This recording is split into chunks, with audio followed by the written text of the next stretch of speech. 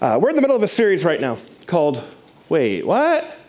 There's some things in the Bible that when I realize what they say, it makes me say, huh? Wait, what? And today, we're talking about finances, money. Everybody say, uh-oh. Uh-oh. Turn to the person next to you and say, I think I might be offended. Just go ahead and go ahead and say it. Has anyone ever made a really bad financial decision? This is a really bad financial decision. I made a really bad financial decision a while back. I bought myself a piano. Not any piano, not any keyboard, let me tell you.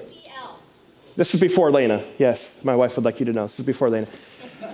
But I bought myself the greatest piano that the Yamaha company made. The Yamaha Motif XS8. It was the best. It wasn't good. It was the best. And the price tag proved it. And I bought that thing with the wisest way that I could, with a credit card. Because I thought I needed it, right? The only reason that I haven't written world-changing music and produced CDs that go all over the world, the only reason is because I didn't have this piano. There you go. If I had this piano, all those other things would just happen. That's right. So I just kind of, okay, shoot. And it was really easy. Do you know how much it cost me at the moment? Nothing. That. And then, didn't think through that one all the way. It is an amazing keyboard, but it was not a good financial decision. Any of you made some pretty dumb ones? Maybe you've made some dumb ones. I don't want you to be too ashamed. However dumb your financial decision was, it wasn't as bad as this guy. Do you know who that is? Anyone ever seen him before? His name is Ronald Wayne. He's one of the co-founders of Apple. He co-founded Apple, owned 10% of Apple. And a few months in, depending on who you talk to, he decided this is the dumbest company I've ever heard. This is not going anywhere. And he sold his 10% share of Apple for, what was it, $800. 10% share of Apple today would be $200 billion with a B. You didn't do that. You may have done something stupid, but you didn't do that. And he didn't get much smarter. In 1993, early 90s, he sold his original Apple contract paperwork for $500. And a few years later, it sold at auction for $1.5 million. He regrets that one also. And according to Wikipedia, he's now 87 years old. According to Wikipedia, he's retired to a mobile home park. That's Ronald Wayne, who will live in infamy as the dude that made one of the worst financial decisions ever. So don't be too ashamed, because you didn't do that. Here's a surprising verse in the Bible about finances. You know, we like our stuff. I like my stuff. I like my keyboard. I like my property. I like our cars. We like our nice clothes. We like our money. We like our retirement. Maybe if you're having some, you should. But here's the scripture. I'm going to read it out. Actually, let's put it on the screen. Let's read it all together. Everyone, let's read it together. The earth is the Lord's and everything in it. Wait, what?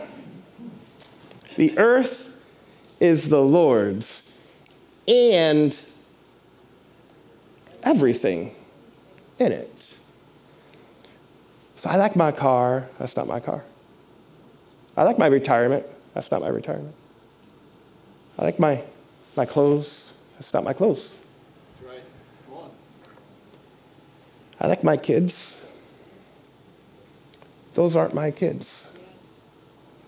The earth is the Lord's and everything in it. God allows us to hang on to some things, to have dominion over some things, to work with some things. But it's all God's. Turn to the person next to you, type it in the chat. I'm about to be there. We're about to be there. You know, you said you were about to be offended. Here we go. You might about to be there. Here's my big point. Your money's not your own. It's God's, and he lets you hold it. And money is a very, very big deal to God. There's 4 times more Bible verses about handling finances than there are about prayer and faith. So this matters. So this is not a pressuring message. I hope it's not pressuring. If you feel pressure, I hope it's not from me. This is not a pressuring message, but God talks about it. Amen. And so if God talks about it, we should talk about it. Yep. Yes. And there are some biblical principles that we can put into play that are God's plan for our finances. Right. These are Bible principles. So no pressure. I'm going to share what I feel the Bible says about finances. And I can trust God to say to your heart whatever he wants to say to your heart. If he doesn't say anything to your heart, fine.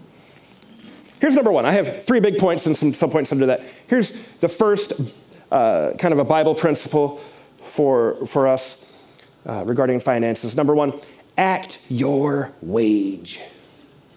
Act your wage. 95% of married couples argue about money, so I know this is a big deal. Money, in fact, is the number 2 reason given for divorce. It's a big deal. We got to get a hold of this, church. 59% of households live paycheck to paycheck in the U.S. And the average, this one blows my mind, the average American, for every $1 earned, spends $1.45. That's the average American. That tells me we don't act our wage. We act somebody else's wage. You know, that's cute when you say, you know, she's 13 going on 30, or 3 going on 13. I know about that one. But some of us are 20 going on 59 in terms of our finances. We need to act our wage. Debt is bondage, I believe. Debt is bondage. The Bible says it like this in Proverbs 22:7. The rich rule over the poor, and the borrower is a slave to the lender. A slave to the lender. We shouldn't have bondage, church. We should be bound to no one but Jesus Christ. That's right. You may say, well, I have some debt, but I'm not a slave. I pay the number they tell me. I'm not a slave. That's all. Okay. Do any of these comments resonate with your heart? I want to have kids, but I want to get married, but I want my kids to be able to do that thing at school, but if the but is, I can't afford it, then that means you want to do things and you can't because you're in bondage to someone else. That's right. You're a slave to the lender. You want to, but you can't. I want to go on a mission trip. I want to give to help people in the world. I want to go on a mission, but I can't afford it. I want to make a difference, but I can't afford to actually make the big difference. You want to, but you can't because you're bound up. Somebody say, preach it. I mean, this makes sense. We're controlled by something else. The rich rule over the poor, and the borrower is a slave to the lender. You're not called to be a master to anyone or to be mastered by anyone except Jesus. So here we are. I know that debt is a big deal for many in America statistically, and so I can only assume that it's a big deal for a lot of us. So I want to give you 3 Bible principles, Bible values to get out of debt. Here they are, 3 biblical values to get out of debt. Here's number 1, self-control. Proverbs 25:28 says, like a city whose walls are broken is a person who lacks self-control. So if you don't have self-control, you have no defenses. You have no defenses. Anything can just happen. You know, for some of you may need to be reminded what it was like to purchase things 20 years ago. See, back in the olden days, we had to drive to a place called a store. And we would walk in and we would look at all the things they have set up and we would pick them out. And then when it was time to pay for them, people would write a check. And they would write it and they'd rip it out and they'd hand it. And then that would take money out of your bank account. What do we do today? and it's there in 12 hours. If you're in a big city, maybe less. It's at your front doorstep. One click buy now. I'm not knocking on any companies, but I'm not. But I'm knocking on our ability and drive to have no self-control. Come on. And Preach it. you know who's good at advertising? Internet. Man, they're pretty good at it. They're pretty good at it. They know what you want. It's amazing. We were talking about a vacation, and then this all-inclusive sandals resort popped up. It must be God telling me. No, that's advertisers. That's advertisers. They're good at it. That's just good advertising. We should have self-control. The average family credit card in America is $14,517. That doesn't include student loans or any other loans or mortgages or car loans. It's credit card debt, $14,517. If you pay the minimum, that would be $217. At 18%, it will take 40 years to pay off, and it would be a total of $104,606. And I don't think the majority of America is going out and on a credit card making a $14,000 purchase. What is it? It's death by 1,000 cuts. It's the orange mocha frappuccinos. It's the one-click buy nows. It's the duplicate tool. You already have one, but now you just need a smaller one or the bigger one, and you could have just borrowed it from somebody. Yeah. We need to learn the biblical value of self-control. Here's the second biblical value to help get out of debt. Number 2, sacrifice. Preach it. I can hear you. I can. You say preach it, but I just heard everyone else inside their head. They said, "Oh, sacrifice, sacrifice." That doesn't sound fun, right? It's not fun, but it's good. It's good. Sacrifice is giving up something we love for something we love more. We give up something we love for something we love more. And that's the key to finding true joy. Jesus did this. Hebrews chapter 12, verse 2 says, "For the joy set before him," for the joy. For the joy, for Jesus' joy, he endured the cross, scorning its shame, and sat down at the right hand of the throne of God. Jesus was fully man. So that tells me he liked living. He liked to live. He didn't enjoy the cross, but it was for joy that he endured the cross. He loved his life. Do you know what he loved more? You. Sacrifice is giving up something we love for something we love more. I love my money, but I love a debt-free Christmas more. It's like you don't have to eat ramen noodles for the next 30 days. You get to.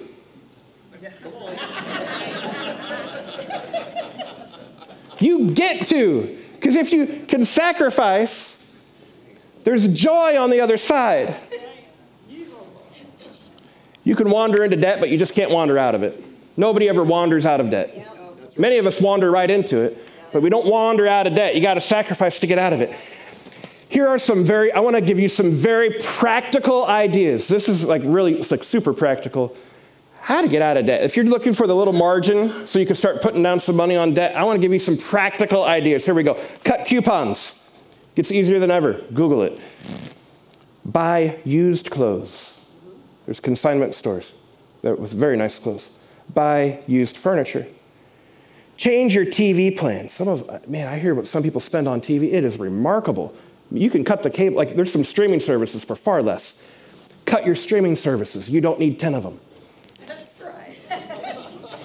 Here's some other ideas. Eat at home. Pack your lunch.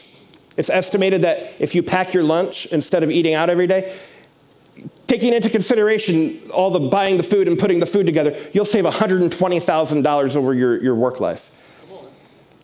Trade your fraps for coffee with cream and sugar. Cream and sugar at the coffee store is free. Right.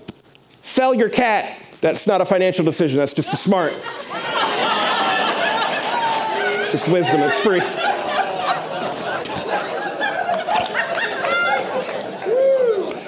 Preach it. Order groceries online and pick it up there. because there's no impulse buying. It might cost $5 to have it brought out to your car or at the curb, but how much more do you spend? Really, the idea there is only buy what's on your list. And never shop hungry. Get a cheaper hobby. Can you afford golf? You might need to ask yourself that question. Or even another practical idea is get a side hustle. You can wander into debt, but you can never wander out of it. It just doesn't work that way. Here's the third biblical principle to help you get out of debt. Number 3, planning. Planning is a biblical principle. Come on. Jesus taught in Luke chapter 14, verse 28. He says, suppose one of you wants to build a tower. One of you wants to have retirement or want to retire. One of you wants to be able to purchase a car. Suppose if you have a plan, you want to build a tower. Won't you first sit down and estimate the cost to see if you have enough money to complete it? In other words, get a budget. That's right. Yeah. Get a budget. Yes. Not just a spending plan, but a budget that you can plan and look and see, am I spending what I said I was going to spend? Where do I need to cut? This is absolutely important. A budget is income minus outgo equals exactly 0. I think of like math. I minus O equals easy. Exactly 0. I minus O equals easy. And it's easy. That's a budget. Know where your money's going. Proverbs 21:5 says, the plans of the diligent lead to profit, as surely as haste leads to poverty. Come on. Church, you can wander into debt, but you can't wander out of it. You wander into bondage to the lender, but you don't wander out. That's right. You plan, you sacrifice, you work your way out. There's some videos out there about how to, debt is going to help you, and you need some debt, and this is how you can use debt. Okay, for the average person, you're better without it. That's right. I don't think anybody here needs to have lots of debt. We're just better without it. Here's a great plan from Dave Ramsey on how to eliminate debt. Number 1, save $1,000 for emergencies. That's right. So that way your budget can maintain every month. And number 2, do the debt snowball. I don't want to get into exactly what that means, but you can. Google.com, type in debt snowball. You'll get answers. Debt snowball. See, the idea is you pay down a debt, and then all that money you put on the next one. And it's the fastest way to pay off all your debts. Debt snowball. And this isn't easy. And in just a minute, I'm going to talk about tithing, which is giving God 10%. If you can't fathom giving away 10% and living off of 90% of what you have, then chances are you're having trouble living off the 100% of what you have. That's right. You got bigger problems than tithing. You need help. You need help. We have people in our church who are, it's not a legal term, but financial counselors.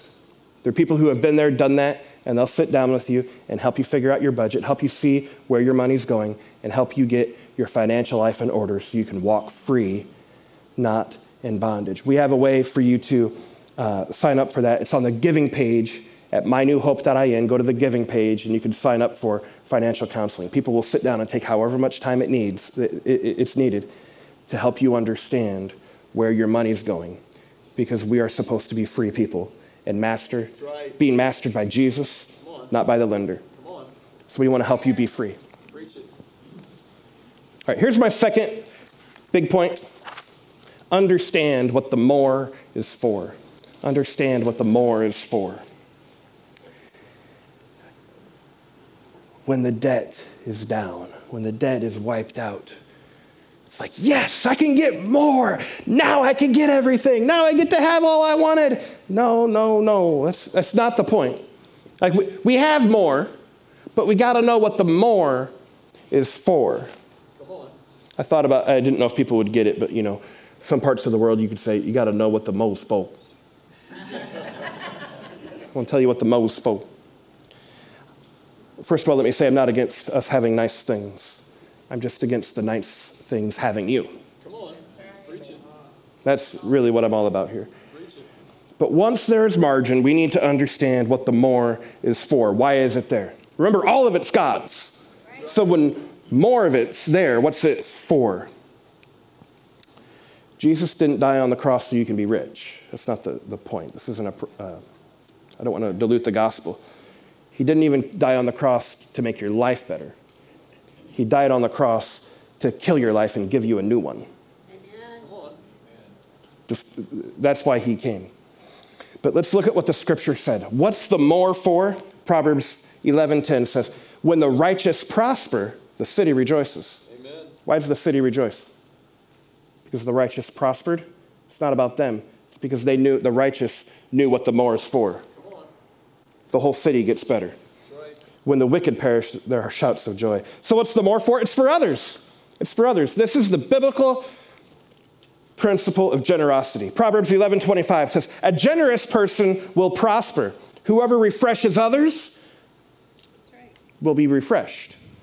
Understand what the more is for. 2 Corinthians 9:11 says, you will be enriched in every way so that you can be generous on every occasion. And through us, your generosity will result. What's the result of generosity? What's the more for? When we can be generous with others, your generosity will result in thanksgiving to God. Do you want God to be glorified? Greatest way to let God be glorified is to live a generous life. God blesses his people so that we can be a blessing to others, and that leads to glorifying God. Others will glorify God. Do you live like you understand what the mo's for? Think about if you ever got a hunk of money, maybe an inheritance or a big tax return. If you ever got a hunk of money, just think for a minute. What'd you do with it? What'd you do with it? If you didn't handle it wisely, I wonder if that's why God hasn't given you more. We need to know what the mo's for. Here's big point number 3. Big point number 3. Trust God. Tithe. Trust God. Tithe. Paul was teaching Pastor Timothy how to lead his church and his group of churches in Ephesus. And Paul told Timothy in 1 Timothy chapter 6, verse 17, command those who are rich in this present world not to be arrogant, nor put their hope in wealth, which is so uncertain, but to put their hope in God, who richly provides us with everything for our enjoyment. So I'm going to do that today. Paul told Pastor Timothy how to do that with his church, and I'm going to do that today. How do we put God first? Comparatively speaking, everyone in this room, I think, could be considered rich in this present world.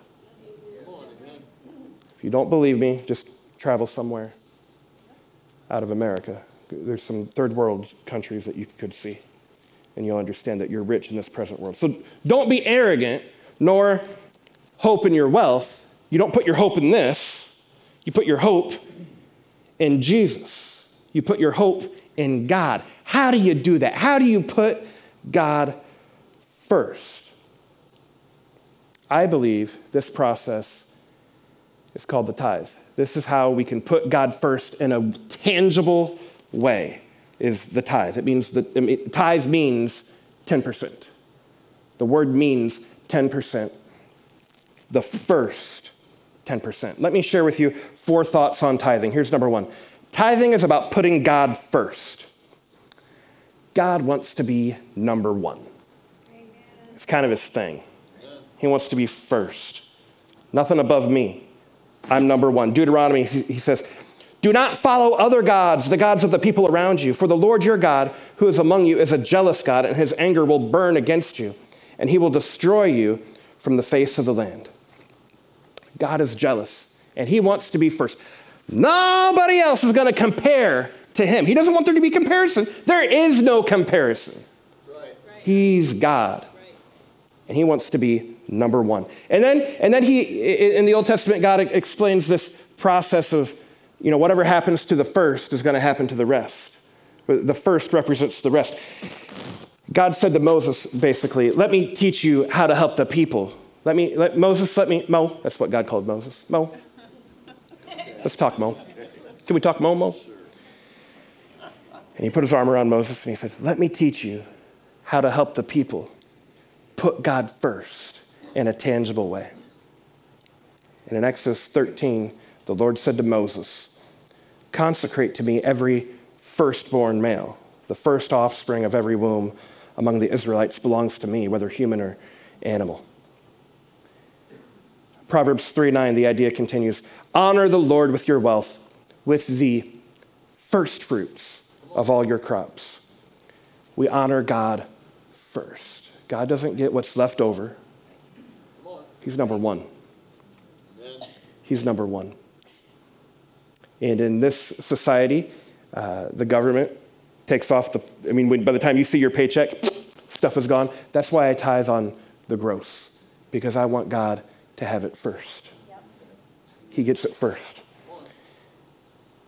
If we have unexpected money come in, my wife and I, the only question that comes up between her and I is how much over 10% are we giving? It's a given, because God goes first. You can say that you love God first in your life, but your bank account won't lie. Does your bank account prove that you love God first? Matthew 6:21, Jesus said, where your treasure is, there your heart will be also. Jesus said that. Where your treasure is, there your heart is. Yep. So do you love God first? I hope you're not feeling pressure from me. If there's pressure to be felt, I hope it's not from me. I'm just trying to share what the scripture says, what Jesus said. God isn't after your money. He's after your heart. That's all he's after. He's after your heart. Here's number 2. Tithing is an equalizer. Tithing is an equalizer. Malachi chapter 3, verse 10 says, bring the whole tithe into the storehouse, that there may be food in my house. So he says, the whole tithe, not part of it, the whole tithe. And tithe, the word means 10%. And the storehouse, we are to bring it to the storehouse. What is the storehouse? It's the spiritual house where you are fed. I believe the storehouse is your local church. If you have another local church and you're visiting today, don't tithe here. Tithe there. If you're joining us online and you have another church and this is just something extra, don't tithe here. Tithe at your church. If we're your church, tithe here. But if you have another one, tithe there. That's the principle. We give the whole tithe to the storehouse. The tithe is not buying someone's meal. It's not missions giving. It's not giving with strings attached. It's not giving to a GoFundMe page. It's bringing the whole tithe to the storehouse. When I do that, when my wife and I do that, we give it and it's done. I don't have strings attached to it. I don't have control over it. That's it. I gave it. Because none of it was mine to begin with. None of it was mine to begin with. Wait, what? None of it was mine to begin with. Paul also taught that we should be giving proportionally, each according to his own income, Paul says, to the storehouse. This is how we can change the world. Our budget here at this church is set up so that at least 10% of everything that comes in, we give out. We push the kingdom forward, and we're a missions-giving church. So if everyone here tithed 10%, in this body, this church tithes 10%, and we're looking at the organizations that can get the ball down the field the furthest throughout missions work, we can change the world together. This is God's plan. If I'm making sense, say, mm-hmm. All right, here's number 3, the third thought on tithing. Number 3, tithing is being under blessing. Malachi chapter 3, before the verse I just read, he sets it up. Will a mere mortal rob God? Yet you rob me. But you ask, how are we robbing you? In tithes and offerings. You're under a curse, your whole nation, because you're robbing me. When this word curse is used, don't get confused. It's not voodoo. What it simply means is we're just out from underneath the blessing. It's like if the rain is coming down hard and I am under an umbrella, maybe my shoes are getting wet, but I'm not getting pelted. But if I go out from underneath the umbrella, it's going to be falling on me. I'm going to get pelted. So I want to be under the blessing, not out from under the blessing. I would rather live off of 90% of blessed income than 100% of not blessed income.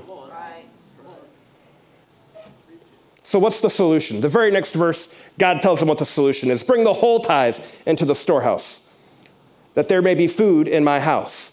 Test me in this. It's the only place in the Bible where God says, bring it. Test me in this, says the Lord Almighty, and see if I will not throw open the floodgates of heaven and pour out so much blessing that there will not be room enough to store it. So when you're out from underneath God's blessing, you're going to get rained on. And if you can't fathom living off 90% of your income, you're probably struggling living on 100% of your income. You have bigger problems. Let us help you. There's financial counselors that will sit down with you and help you figure out where your money's going. But this is important. This is a path to blessing. And this is, I think it's cool. This is like the one area where God says, bring it. Yeah. Here's a promise. Come at me, bro. It's basically what God said. Test me in this. Wouldn't it be awesome if a church had enough guts to be like, we're going to let you test God? And has a money back guarantee on your tithe? Oh, wait. Hello. We're that church with guts. We have a 90-day tithe challenge that we have here. So this is how it works. If you don't tithe, if you're not tithing, and you'd like to give God a chance, you want to do this. Test me in this. Bring the whole tithe into the storehouse that there may be food in my house. Test me in this. If you are not tithing currently, and you're willing to give it a shot and do what the Bible says, test me in this, you can sign up for the 90-day tithe challenge. That's on our giving page on mynewhope.in. Go to giving, and then I want to do the 90-day tithe challenge. And there's a thing to read.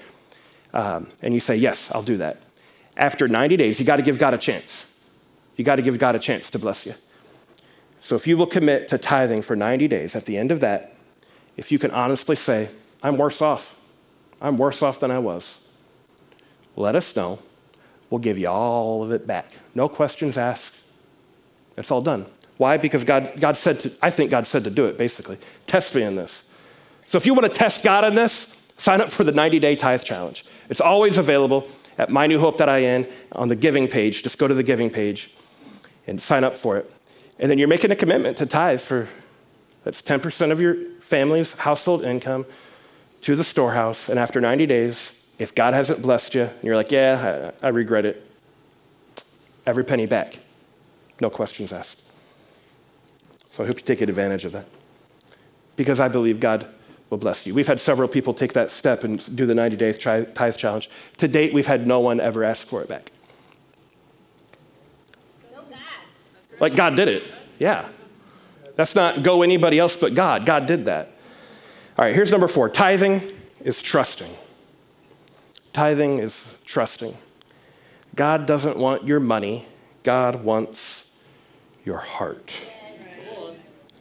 And when you give off, here, this is how it works. When you give 10% out, and what you're saying is, all right, God, I trust you to miraculously do with 90%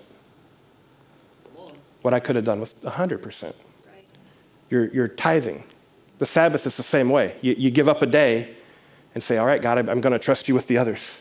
I'm going to trust you to allow me to make up the day I lost. I'm going to give away the 10%, and I'm going to trust you. Tithing is trusting God because he is our provider. When I do the painful yet joyful act of tithing and giving beyond that, I'm trusting God to make up the difference. I trust him because he's my provider. He provides everything I need. This isn't about the Ferrari I want. Can I get a Ferrari? This is about my needs. God is my provider. There's a story in the Bible about Abraham. And Abraham was told to sacrifice his son. And so Abraham went up to the mountain with his son. And the whole way up there, Abraham's son Isaac was saying, what are we going to sacrifice? Where's the lamb for the sacrifice, Dad? And Abraham says, the Lord will provide. The Lord will provide. The Lord will provide. And Abraham bound Isaac. And in the Bible's account, Abraham was about to kill Isaac because God said to. And God stopped everything and said, stop. I wasn't after your son. I was after your heart. I just needed to know I had your heart. And no longer than did that happen, Abraham heard the bleating of a lamb. Bah, bah, bah. And the Bible says that he got excited and he said, Jehovah Jireh. This is called Jehovah Jireh, which translated means God is my provider. And just like that, Jireh became one of the Old Testament names for God. My provider. He's my provider. He's my provider. Jireh is my provider. I trust him because he's Jireh. Jehovah Jireh. The Lord is my provider. I tithe because I trust him to provide. It's his name. It's who he is. Jireh, provider. He'll provide what we need. If you want to trust the Lord with your finances, if you want to trust the Lord to give you wisdom and discipline to get out of debt, I encourage you, trust the Lord to be who he is, Jireh.